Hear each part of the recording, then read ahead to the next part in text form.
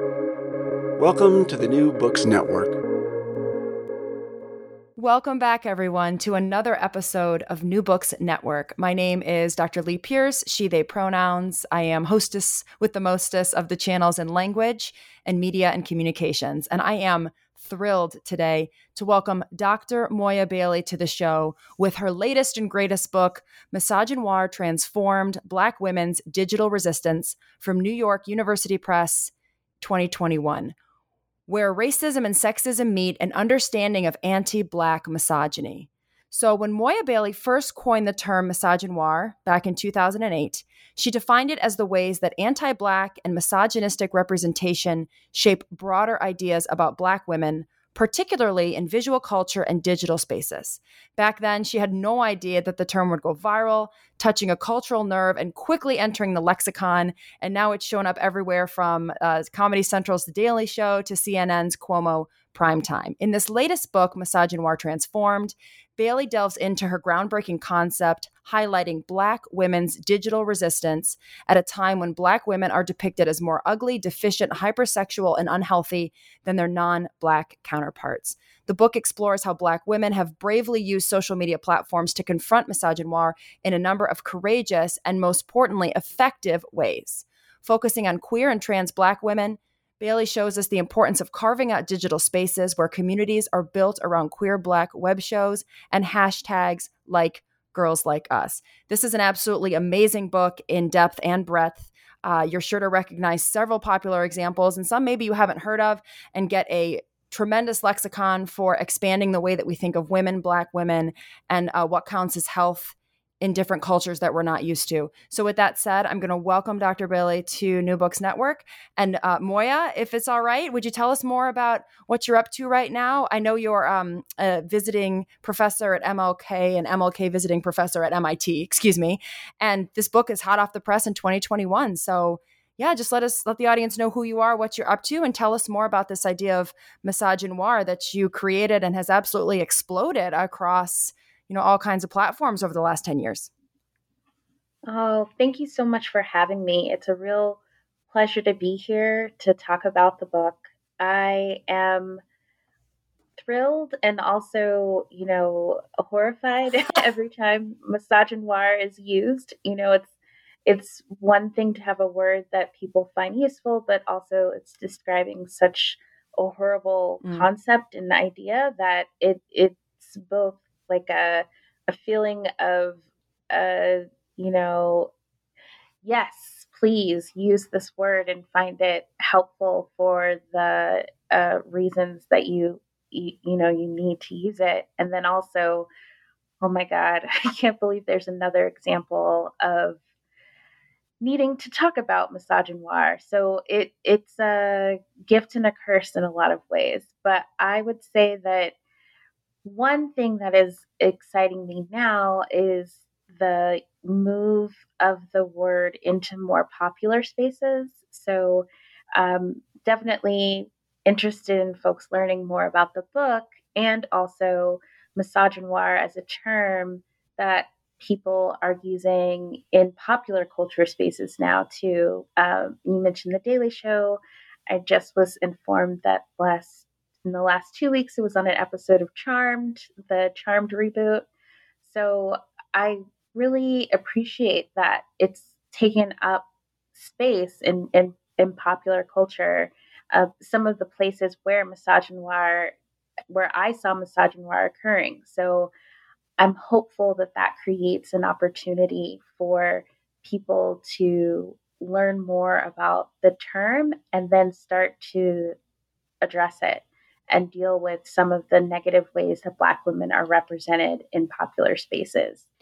And so in this book, you're taking misogynoir, which, if I'm understanding you correctly, was a term that was used to describe the intersection of anti-Black racism and anti-Black misogyny, particularly in U.S. visual and digital culture. So it's where those two things sort of meet to double down on oppression. Is that a good summary, or do you have a better way of saying that?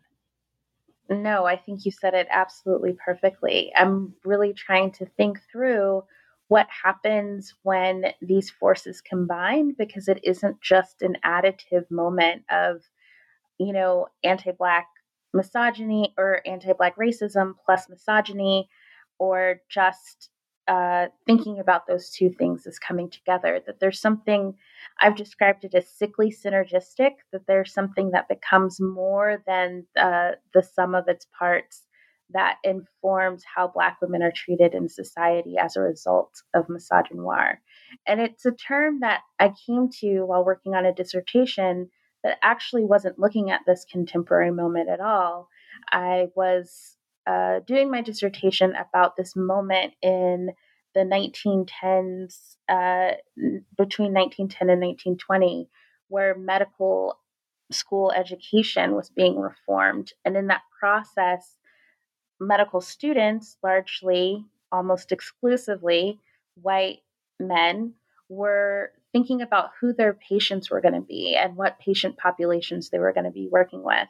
And Black women emerge as this antithesis in medical textbooks and in the yearbooks that were created at that time. So it was a bit striking to me to see, these white male doctors looking down and looking down in every possible way that you think of that, both the kind of figurative looking down and then the literal looking down on Black women as patients, and that these narratives and caricatures of Black women that were in these textbooks and yearbooks actually mirrored some of the things that I was seeing in popular culture at the time that I was working on this. So in 2008, 2006. So in that intervening, almost 100 years, not a lot had changed in some of the visual representations of Black women. And that was a striking find for me as a graduate student. And that's when I started to think about misogynoir as a concept that needed to be explored and expanded upon. And from there, just looking at all of the different ways that Black women were uniquely positioned in popular culture and in digital space that negatively impacted their actual experiences in moving through society and also their health outcomes.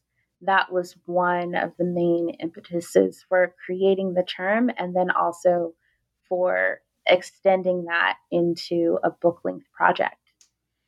Well, and unfortunately, one of the things you mentioned in the introduction is that with the COVID pandemic, so 1910 was the origins of the well, not the origins of the term, but the place where you were working on. But even now, a century later, you argue that misogynoir has made Black women uniquely susceptible to unfair, inadequate, and fatal treatment by the healthcare system, and we've witnessed this for the past 2 years.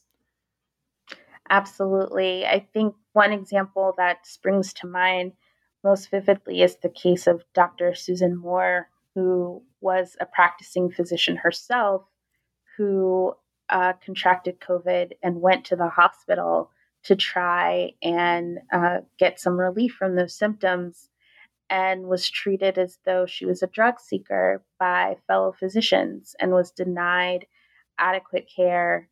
Eventually decided to check herself out of the hospital and into another one some 2 weeks later, but ultimately succumbed to her COVID symptoms. And, if that is how a Black woman physician is treated when she is a patient, I mean, just imagine the treatment for Black women patients who don't have that privilege of being also a doctor. So the way that misogynoir actually has material consequences on Black women's life is really a central part of my book project and what I want people to understand. And you established that, a really breadth. I mean, the scope of this, you're looking at media stereotypes and health inadequacies for up to like a century, more than a century in some cases, in the introduction. So it sets it up really well. But the primary impetus for the content of the book, the content chapters, you argue, is to create space and explanation and illustration of Black women's digital resistance through the creation of new content and digital practices. And you argue that the variety, it's probably like 2 or 3 dozen examples that you explore throughout the book, are forms of self-preservation and harm reduction that disrupts the onslaught of the problematic images that society perpetuates. So how do you see digital resistance by Black women, trans, non-binary folks, and misogynoir? Are they competing? Is one a corrective for the other? What's the basic layout of that for people? Oh, yes. Thank you for that. One of the things I wanted to do is not make the book just a history of misogynoir, just a story that recounts all of the negative and horrible representations that Black women have to negotiate. So I was really interested in celebrating the way that Black women transform their experiences with digital platforms that do promulgate misogynoir, that they are in a position to use those very same tools to combat and transform the way they experience misogynoir in their lives by creating the things that they need and the things that are of value to them. So through hashtag campaigns or through YouTube web series or even through what people curate on Tumblr, Black women are creating what it is that they want and need. And in the process, I do look at some examples of what I would say are openings and possibility models for other ways of relating to the digital space and the digital platforms that we use. And I stopped just short of saying that these things are, automatically positive, because like most things, the what we create is also limited by our radical imaginations. There's only so much that we can envision given the limits of the society in which we're in. So none of these projects or pieces are perfect, but I do think that they open up some possibility for something else and get us closer to another world, another reality, giving us the opportunity to think beyond and outside of boxes and silos that keep us very limited in our imaginations of what a future can look like for different groups of people. So one thing that I appreciate about the book is, it is very academic and scholarly in some ways, but for me, it also has these Afrofuturist leanings and threads that I think I'm trying to pull through in the conclusion, kind of get us to move past what we might imagine as limitations in our world as it exists currently.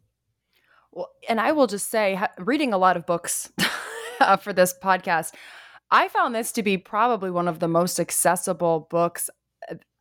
To be this smart and this accessible, if it makes sense. It's not that saying a book is academic is an insult, but for the listeners, I think sometimes that can make them think it's not meant for a general readership. But there's nothing about this book I wouldn't hesitate to recommend to any general reader. So, oh, thank you. I don't consider academic an insult, but it's certainly, this book could be a, grab off the Barnes and Noble shelf and read without much background. And you've made it incredibly easy to understand without, I think, undermining the complexity of the issues that you're dealing with. Oh, thank you. And yeah, thank you. Definitely, that's definitely a belief and practice that is informed by my deep dedication to disability justice as a practice. So thinking through what makes something accessible, how do you allow people entree into a conversation that perhaps they aren't familiar with, or if they are, making sure that it isn't alienating, even if you are using some terminology or jargon that is a bit unfamiliar. I really work to make the book accessible on multiple levels. Yeah, and of course, you can never speak for everyone's sense of accessibility, but just comparatively speaking to other books that deal with these kinds of subjects that I've read this year, I just really thought this was an exceptional read. And part of it is the variety of case studies and the quantity of examples you offer as you move through some of the arguments in the book's chapters. So before we get into that, because I'd love to pick a couple of the highlights, because we'll never have time. This book is so rich, we'd never have time to talk about it all. But I just want to mention in the introduction, you say that in writing the book, you struggle to come up with language that fully captured who is engaged with this transformation of misogynoir, and obviously also who is targeted by misogynoiristic attitudes and behaviors. And you say that Yes. you challenge the reader as they read the book to think of Black women first when you see the word women, and to think of queer and trans women first when they read the term Black women. And I thought that was an excellent, because you go through some options. I could have said this, I could have called it this, I could have used this label. You do spell out the full like gender non-binary and gender non-conforming trans when you need to. But because, again, you're trying to be accessible, you just keep with Black women a lot of the time. And you just ask the reader, maybe think about different identities when you're thinking about that word. So was that hard for you to come up with that? Or do you feel like you knew that that's how you wanted to handle this from the start of the book? Oh, great question. I did really want to make it accessible in the most possible way, but also be attentive to the fact that it is Black women who bear the brunt of this, bear the brunt of misogynoir, even though they are not the only people who experience it. And then also to say that it is, gender queer, gender nonconforming, non-binary, gender variant folks who have been really instrumental in pushing back on some of these problematic representations. And I would say this is something that we see in our movements just generally, that the people who are most marginalized often, are the ones with the loudest voices, challenging some of the ways that we are being represented and treated in society. So I wanted to highlight that work and also show the particular ways that these communities were advocating for themselves and for others through the content that they were creating online, and then the processes that result from that content creation.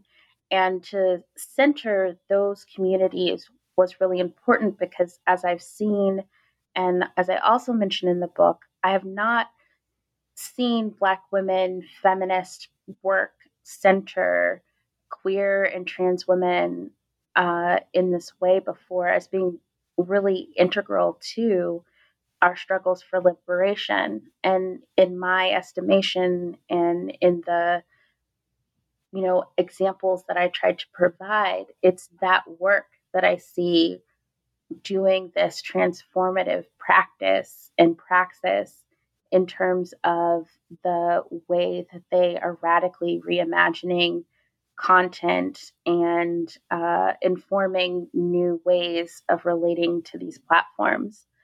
Yeah, well, it was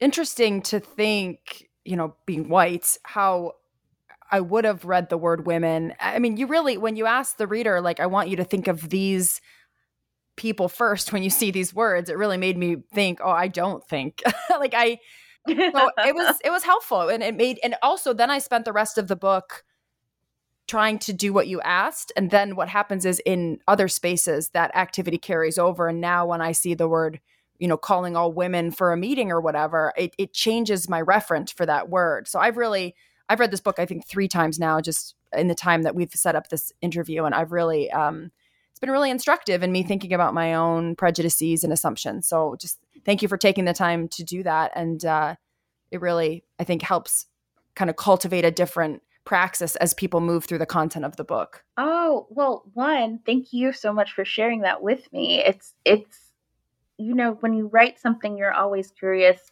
how it will be taken up and how people will understand the what you're hoping people take away. So it's great to hear that it's changed you're thinking. And it's definitely that practice myself that I had myself of seeing women hailed for a meeting or that language of women and femmes, and then realizing I don't think you are using that or trying to hail the people who are in that terminology. I think getting clear about who you mean and who is being affected by whatever issue it is that you want to address is essential, and that comes from the intention that I really tried to bring to the creation of the term misogynoir. So definitely wanting to extend that too in terms of who I imagined responding to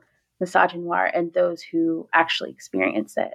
Yeah, and it transitions well into your first chapter, which you titled Misogynoir is a Drag, in which you discuss a sort of misogynoir in the digital space. And so this is more of the chapters kind of move more toward, I guess, what you would call resistance.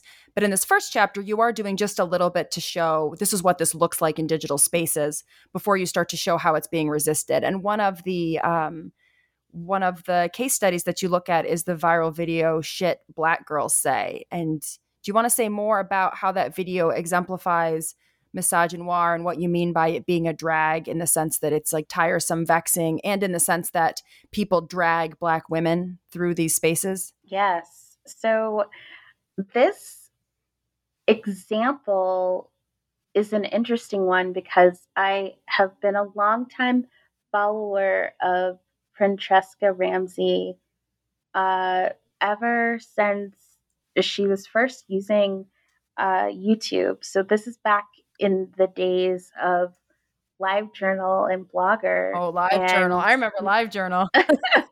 right. So like you can follow someone and understand some things about people in these early iterations of themselves. And Franchesca Ramsey had a viral hit with her video "Shit White Girls Say," but it was based on this first viral video, "Shit Girls Say," that was created by a comedian who wanted to basically poke fun at the way that white women act. And so there was a response video created by Billy Sorrells, a Black man, who then acts as he is a Black woman. So what do Black women say? So shit Black girls say. And what ends up happening in this video is very much a lot of these negative stereotypes that circulate broadly about Black women. And a lot of that gets reinforced in what is supposed to be a comedic video. And surprisingly, I think to some people, Lena Waithe was one of the authors or writers of this particular sketch.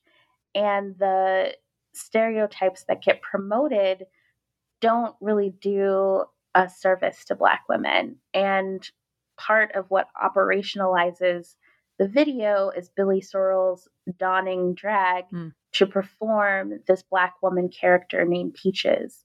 And Peaches exemplifies all of these, stereotypes that we have about Black women. And in the process, it does a lot of damage to ideas about Black women and has a particularly negative impact on understandings of Black trans women who get pulled into these really misogynoiristic portrayals because people then assume that trans women are just men in dresses, like these drag characters from these videos.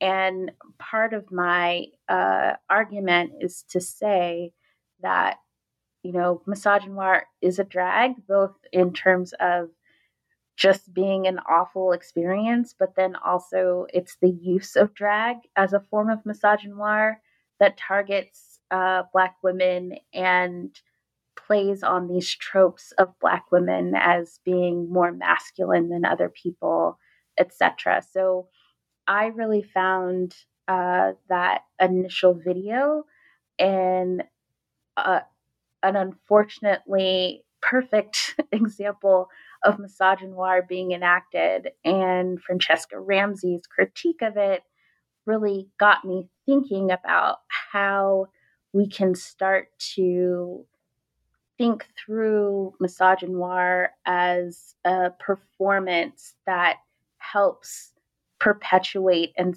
sets up these negative material consequences in the lives of Black women, particularly Black trans women. Yeah, you talk about the beard. I don't know why, but I found this really helpful because I had not seen this video, and of course I went and watched it, and you make this comment that there's something uniquely problematic about him doing the impersonation of Peaches while keeping the facial hair, because it does reinforce, and we're seeing this coming out in all the anti-trans legislation, right, that these are just men dressed up as women to manipulate and be lecherous and do all of these things that horrible men do, and that there's something about the performance and the way it marks itself that really does put into circulation all of these, even though it's just quote unquote kidding. It really is exactly very indistinguishable from what people actually believe about trans women. Absolutely. And this goes to another source that I cite in the text in this chapter, and also in the chapter about the hashtag Girls Like Us created by Janet Mock, is from the film Disclosure. And in that film, Jen Richards talks about how trans women are not done any favors when men play trans characters on film and television. That part of being awarded an Oscar or some other, film and television award depends on this idea that they have transcended, that they have done the impossible as cis hetero men playing this trans woman. But what that does is it reinforces this idea that trans women are men in dresses.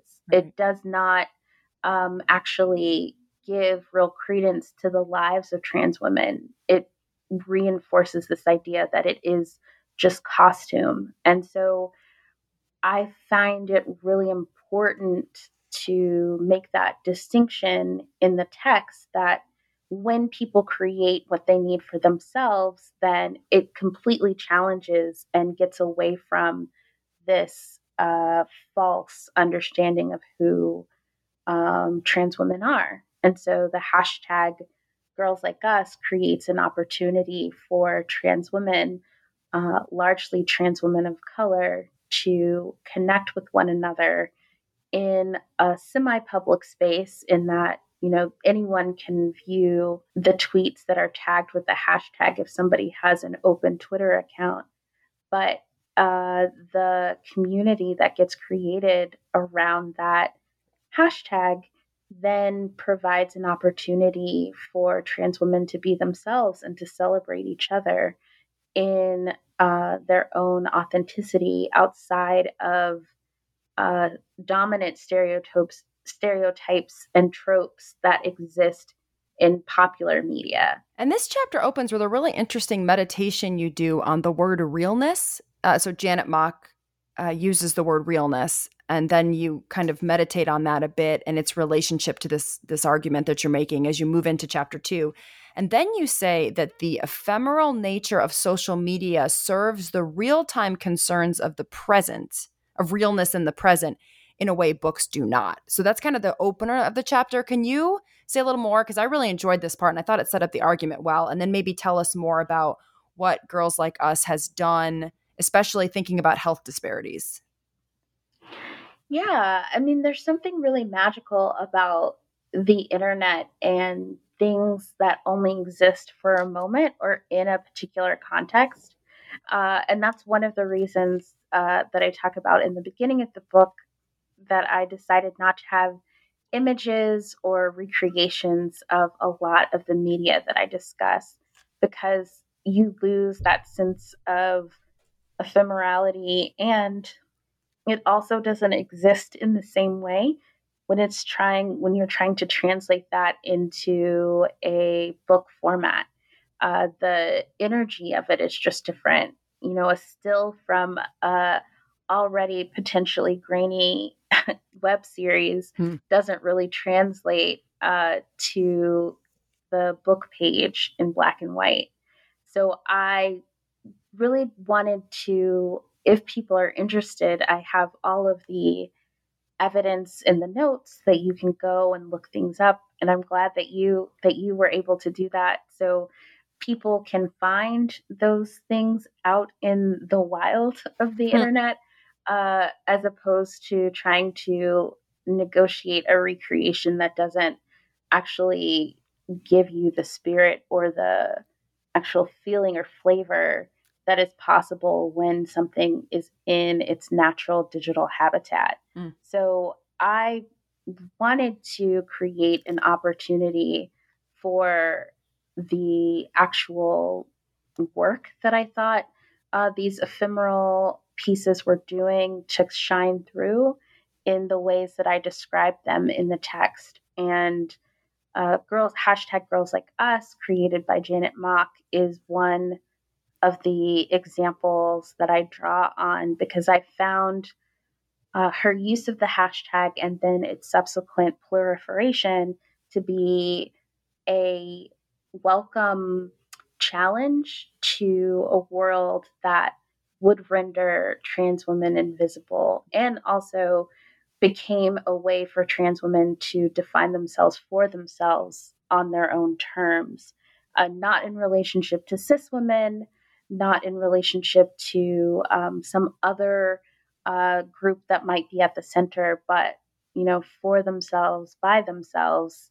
And as a result, the real diversity of that hashtag and the kinds of tweets that were marked with it give you such a different window into the lives of trans women. And something I'll add here is my own practice around connecting to the people that I call collaborators when I am doing research and work, is that I did not want to, as a non-trans woman, just go into this project assuming that writing about the hashtag and writing about how it was used would be helpful. So before even starting the book project and before writing a journal article, I reached out to Janet Mock about my use of the hashtag and interest in understanding it. And we talked together about what might be useful in learning about how the hashtag was used and is used currently.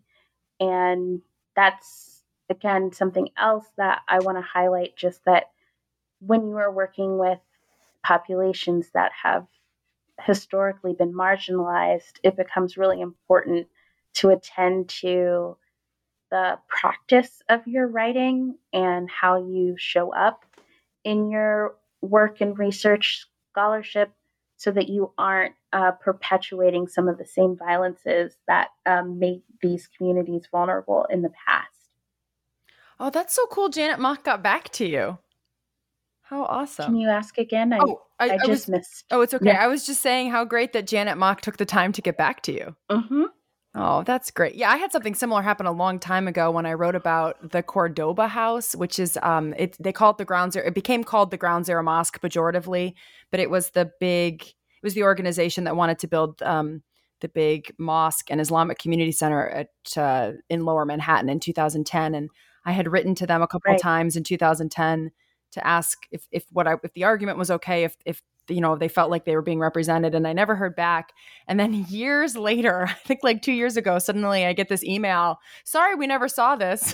this sounds great. Send us the piece. So it is interesting how the research kind of comes and goes with the popular consciousness. But that's great. So you had some embedded research happening at the same time that the book was being written. That's fabulous. Yes, and I'll add that I don't know that it would have been possible in this current moment. Something that was true of my previous book, my co-authored book, #Activism, was that we realized at the end of writing that book that we couldn't have written that book when at that moment. Like Oh, the conditions of the internet were such that this book couldn't be written again because of how terms of service had changed yes. with Twitter, and also how Twitter data was allowed to be used by researchers. It wasn't possible. And similarly, I feel like I was able to have this conversation with Janet Mock because we had been on Twitter in the very early days Hmm. when I feel like the Twitter was just, the hinterland of the internet and there was no one really there. And we, struck up a friendship online that made that possible. But I don't know that she would have trusted me if I had been, a capital R researcher or scholar Hmm. I see. reaching out at a later date. So it's one of those um, real, I don't know, just acknowledgments of even the ephemeral nature of research, that something was possible at a particular moment that isn't possible, that I don't think would be possible now. Well, it also speaks to this term, digital alchemy, that you start in the introduction, but really gets going in this chapter with Janet Mock, and you essentially say that you're building toward an understanding of this concept of digital alchemy as a praxis designed to create better representations for those most marginalized through the implementation of networks of care beyond the boundaries of the digital from which it springs. And then you talk about defensive digital alchemy and generative digital alchemy. So I think it kind of, it's one of those things where there's a trade-off between the intimacy and the popularity of some of these movements or some of these terms, and they change the conditions of care and networking that can be done, because a Tumblr space looks different than Twitter, looks different than a hashtag with X number of follows versus a hashtag that's gone viral, right? So can you say a little bit more about digital alchemy and how you see it as part of the resistance to misogynoir enabled by digital spaces, and then maybe what some of the complexities are now that were not around when you wrote your other book? Yeah, so digital alchemy is actually a term that predates misogynoir in terms of my own evolution as a thinker. I was writing about digital alchemy when I was looking at some of the blogs, and also to go all the way back to LiveJournal, that radical women of color, which was the language that we were using at that time to describe people who were involved in these conversations, were using. We were using the platforms available to us in ways that I don't think that the platform designers ever intended or envisioned. Mm. So I saw people using Blogger as a way to have conversations and then start movements and, uh, grow actions that, was beyond the scope of what I think Blogger thought people were going to use it for. Just a place to, put your journal or put your thoughts, or even that move from Blogger to WordPress and understanding a blog as a content management system that could help people you create a website. So all of that was forming and taking shape as I started to think about digital alchemy. And what people were doing were actually pushing the platforms into these new areas that the platform designers hadn't thought about.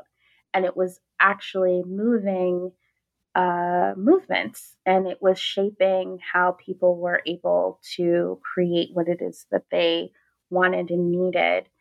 And that experience I started to call digital alchemy. Hmm. It was taking the platforms that existed and then using them in this new way. And then I started to think through, okay, so some of this feels a little defensive, and then other aspects of this feel generative. Hmm. So in the text, I give an example of a defensive digital alchemy that happens with a hashtag that is very clearly trying to target Black women, ruin a Black Girls Monday, and then some defensive digital alchemy against that hashtag is to just simply flip it and, ruin a sad Black man's Tuesday, right? So it becomes just a defensive strategy that, counteracts what was initially sent out. But then there are other ways that I imagine things being more generative, which would be YouTube as this initially a site for videos and categorizing clips that already exist in the world, but then being a repository or an archive, but then moving into YouTube being a site for content creators and producers of new material. And that is one of the ways that I see Black women moving YouTube beyond what it initially thought of itself to be, and thinking of it as its own platform akin to a regular media network with people creating original content and paid content on the platform. And that has, of course, then shifted what is possible in digital space. And I give the example of the web series Awkward Black Girl, really opening the misadventures of Awkward Black Girl, opening up to YouTube a new audience that it didn't imagine before. And of course, that launching the career of Issa Rae and all of these other avenues and platforms that go beyond the digital into the mainstream media networks that we know and love. And you title the chapter that deals with the web shows web show world building mitigates misogynoir. And I really like the idea of world building in this chapter. And I think too, you look at a couple of different series in this chapter, right? Sky's the Limit, Between Women, and 195 Lewis. And what I really appreciate about this chapter is how complex everything is. You're not saying that these shows have solved misogynoir. You very closely attend to, I guess, what you would call sort of the navigations. These things are emancipatory. These things are problematic. We're not sure about these other things. And it's an incredibly complex look. But what you kind of take away from this is that they're using the web shows as a space, not necessarily to build perfect Black, trans, queer identities, but to build real, to complicate what's often a one-dimensional figure, right, in the media. And in that sense, they're pushing back against the misogynoir. So do you want to maybe pick, and you do some lovely stuff with dialogue here. I know that the book is trying to kind of leave the ephemerality intact, but I, for one, really appreciated you picking out some of these exemplary dialogues and really closely analyzing the characters and how they like move through stereotypes and binaries. And it was really fascinating. Do you have any specifics of? Oh yeah, no, thank you. Do you have anything specific in this chapter that you think really pops or that really gets at the heart of what you're trying to illustrate here? Yeah, I want to talk a bit about 195 Lewis because of the web series, it's the on the latter end. So it's the one that is most recently produced. Also, probably had the biggest budget. Also, it's beautiful. If you're able to see it, I think it's still available on the website 195 Lewis, and you can see the images there or see the episodes there. But it is remarkable in so many ways, and it still has its problems. It's the one that actually deals with non-monogamy, opens up a conversation about polyamory, and is purposely trying to get into questions of jealousy and what is possible in our romantic lives that goes beyond a very hetero and homonormative assumption about what relationships can look like. And in doing so, it creates this wonderful, again, possibility model, to use Laverne Cox's term, of, you know, here's some place that we could go. But that place that we could go isn't perfect. Like, there are still things that happen where the more masculine character is the one who seems to be benefiting from the polyamorous or non-monogamous situation, while it seems that the more feminine partner is the one who's not exactly getting all of the benefits of that kind of arrangement. And the show goes to some places that you rarely see in popular media. We're talking about a potential UTI or STI, not stuff that you generally see in popular culture. And again, giving us some context for what's happening in people's actual lives, as opposed to what gets glossed over in a media entertainment world that doesn't want to deal with the messiness of people's lives when it comes to sex, other than to, pit people against each other and to use that to create dramatic tension. The dramatic tension here is also being moved by not just the romantic relationships, but also people's relationships to family members, to friends. It definitely, I think, shifts our attention, even as the show is dealing with polyamory, shifts our attention a bit away from centering romantic love as the end all be all, by equally exploring some of these other relationship styles. So I really find that web series such a rich area to get into some of these complexities that you've named. Well, and this is a theme that kind of runs throughout the book, is just these,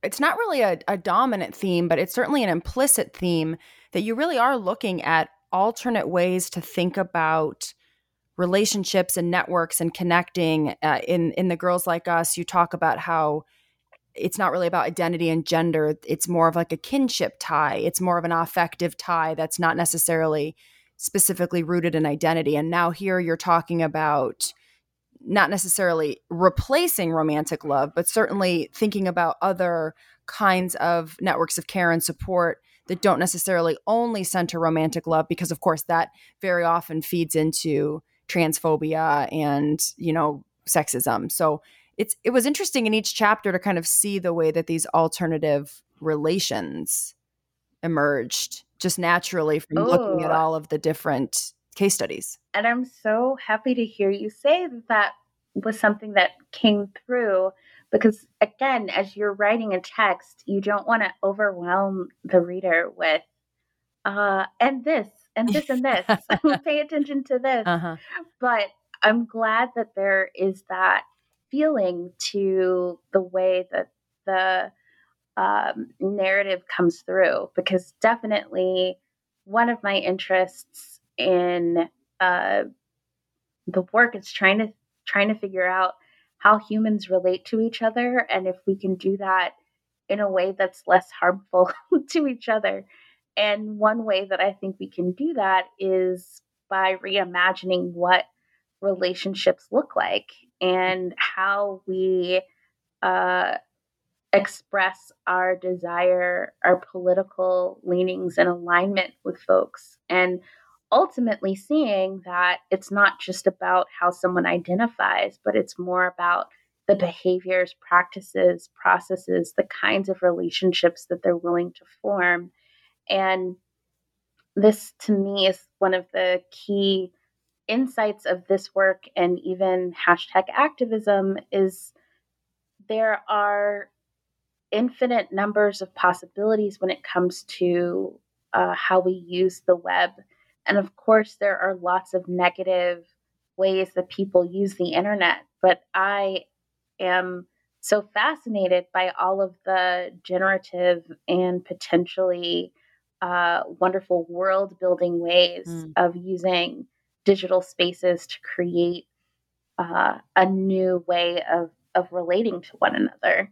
And each chapter, I think, is trying to look at these different platforms and look at these different communities to see what sort of insights we can gain about relationships through the digital.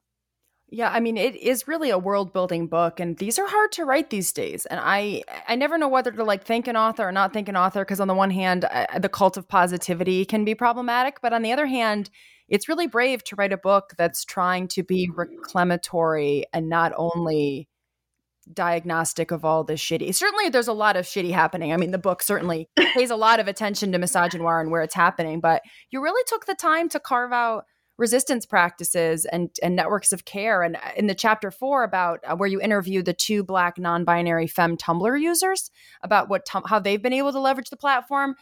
I found that really fascinating too, because Tumblr has become such a cesspool recently. So for you to be able to keep to keep carving out this resistance in all of these spaces, it's an optimistic book, which, you know, it's hard to find optimism in academic books these days. Oh my gosh, thank you so much for saying that. And that again is one of the things that made it possible to write, because as I say in the introduction, I did not want to write a book that was just the history of misogynoir and like all of the terrible ways that it manifests itself in this contemporary moment.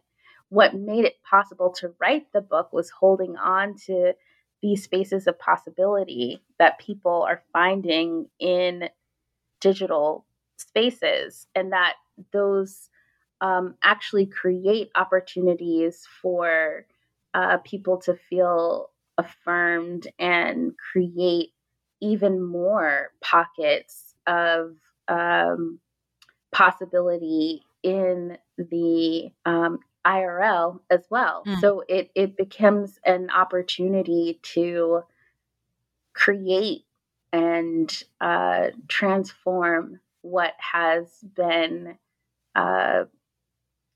so hurtful in the past. You can still find some places of respite and then also some places of generation. And that to me is one message that I hope people take away from the book, that they're, you know, I have a very Octavia Butler relationship to humanity. Like I'm not sure if humans are going to make it, but I want us to. I feel like we have some potential to go in some good places. And so that for me is what the book is about, is searching out where we are creating a bit more of what we want and what we could be. That's so crazy. You just mentioned Octavia Butler, because I was just about to ask you if you had read Zakiya Iman Jackson's Becoming Human. I have a little, it's in the notes, but Becoming Human is definitely one of the things that I was thinking about when I was trying to consider what language to use to describe those who are experiencing misogynoir and grappling with it. There was a moment where I started to think about this wonderful is maybe not the word, but poignant. This poignant. Yeah. There we go. This poignant quote attributed to Zora Neale Hurston. You know, Black women are the mules of the world, and that really stuck with me. And I was trying to think about, well, if Black women are the mules of the world, what are the non-binary, the agender, the otherwise gender variant of the world? Because I do feel like they too have this work that they're doing. And it was actually Zakiya's work that had me thinking, like there is a conversation to be had about this comparison of Black women to animals that fits into a very negative and dehumanizing history. But there's also a history of Black women thinking through Black women's relationship to humanity in ways that actually push us to go beyond the human and see the human not as the end all be all of what is moral and righteous and something to aspire to. And I think that's important as well. So yeah, I'm very appreciative of that text for mining so those rich stories of Black women addressing and are grappling with, do we want to be included in humanity if humanity continues to be so awful and cruel towards us? Yeah. Yep, for sure. So it hasn't come out yet, but so for listeners, there's a whole network happening. So you're listening right now to the interview with Dr. Moya Bailey. We are talking about a previous interview, a book called Becoming Human by Zakiya Amon Jackson, which actually I also interviewed a couple months ago. So you can look in the show notes. I'll link that. But coming up is an interview with Tara Green and her book, Reimagining the Middle Passage. And at the end, we had Tara gave a beautiful meditation on forgiveness of anti-Black racism and oppression, and forgiveness is a daily practice that I think really ties into some of these threads about, exactly, like if the human is going to insist on this formation, is the point inclusion? Because it doesn't seem like something that can be additive, right? It seems like it's insisting on othering. And do we then want to open that up, or do we want to create alternate networks of care? And of course, I'm using we here, but I'm not a woman of color. So this gets a little thorny, but I really appreciate you unpacking all of that and all the work that all of the authors that we've mentioned have been doing and coming on the show to share their work with readers. So with that said, let's bring the focus back to you. Is there anything you're reading right now that you love or working on, future directions or thoughts you want to leave your listeners with before they head out to pick up a copy of the book, hopefully? Yes. So the next project is looking at misogynoir in medicine. So this book also has a through line where I'm thinking about health very broadly and capaciously, I would say, but now wanting to look more specifically at what's happening within the healthcare system. And someone tweeted saying that, for Black men, it's the prison industrial complex that is grating on them. And for Black women, it is the medical industrial complex that is grating on them. And I just thought that was really profound and accurate.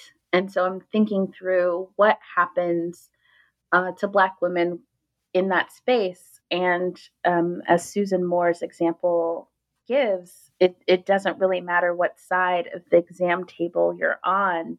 The medical industrial complex is doing this particularly dehumanizing and negative work on Black women and on, gender marginal folks. And I am definitely trying to think through what the results of that will be for us going forward. What are the interventions that are possible within our healthcare settings to create a more equitable and just a different experience for Black women in medical spaces, and how a Black feminist health science studies framework might be useful in creating a new way of imagining what medicine can look like.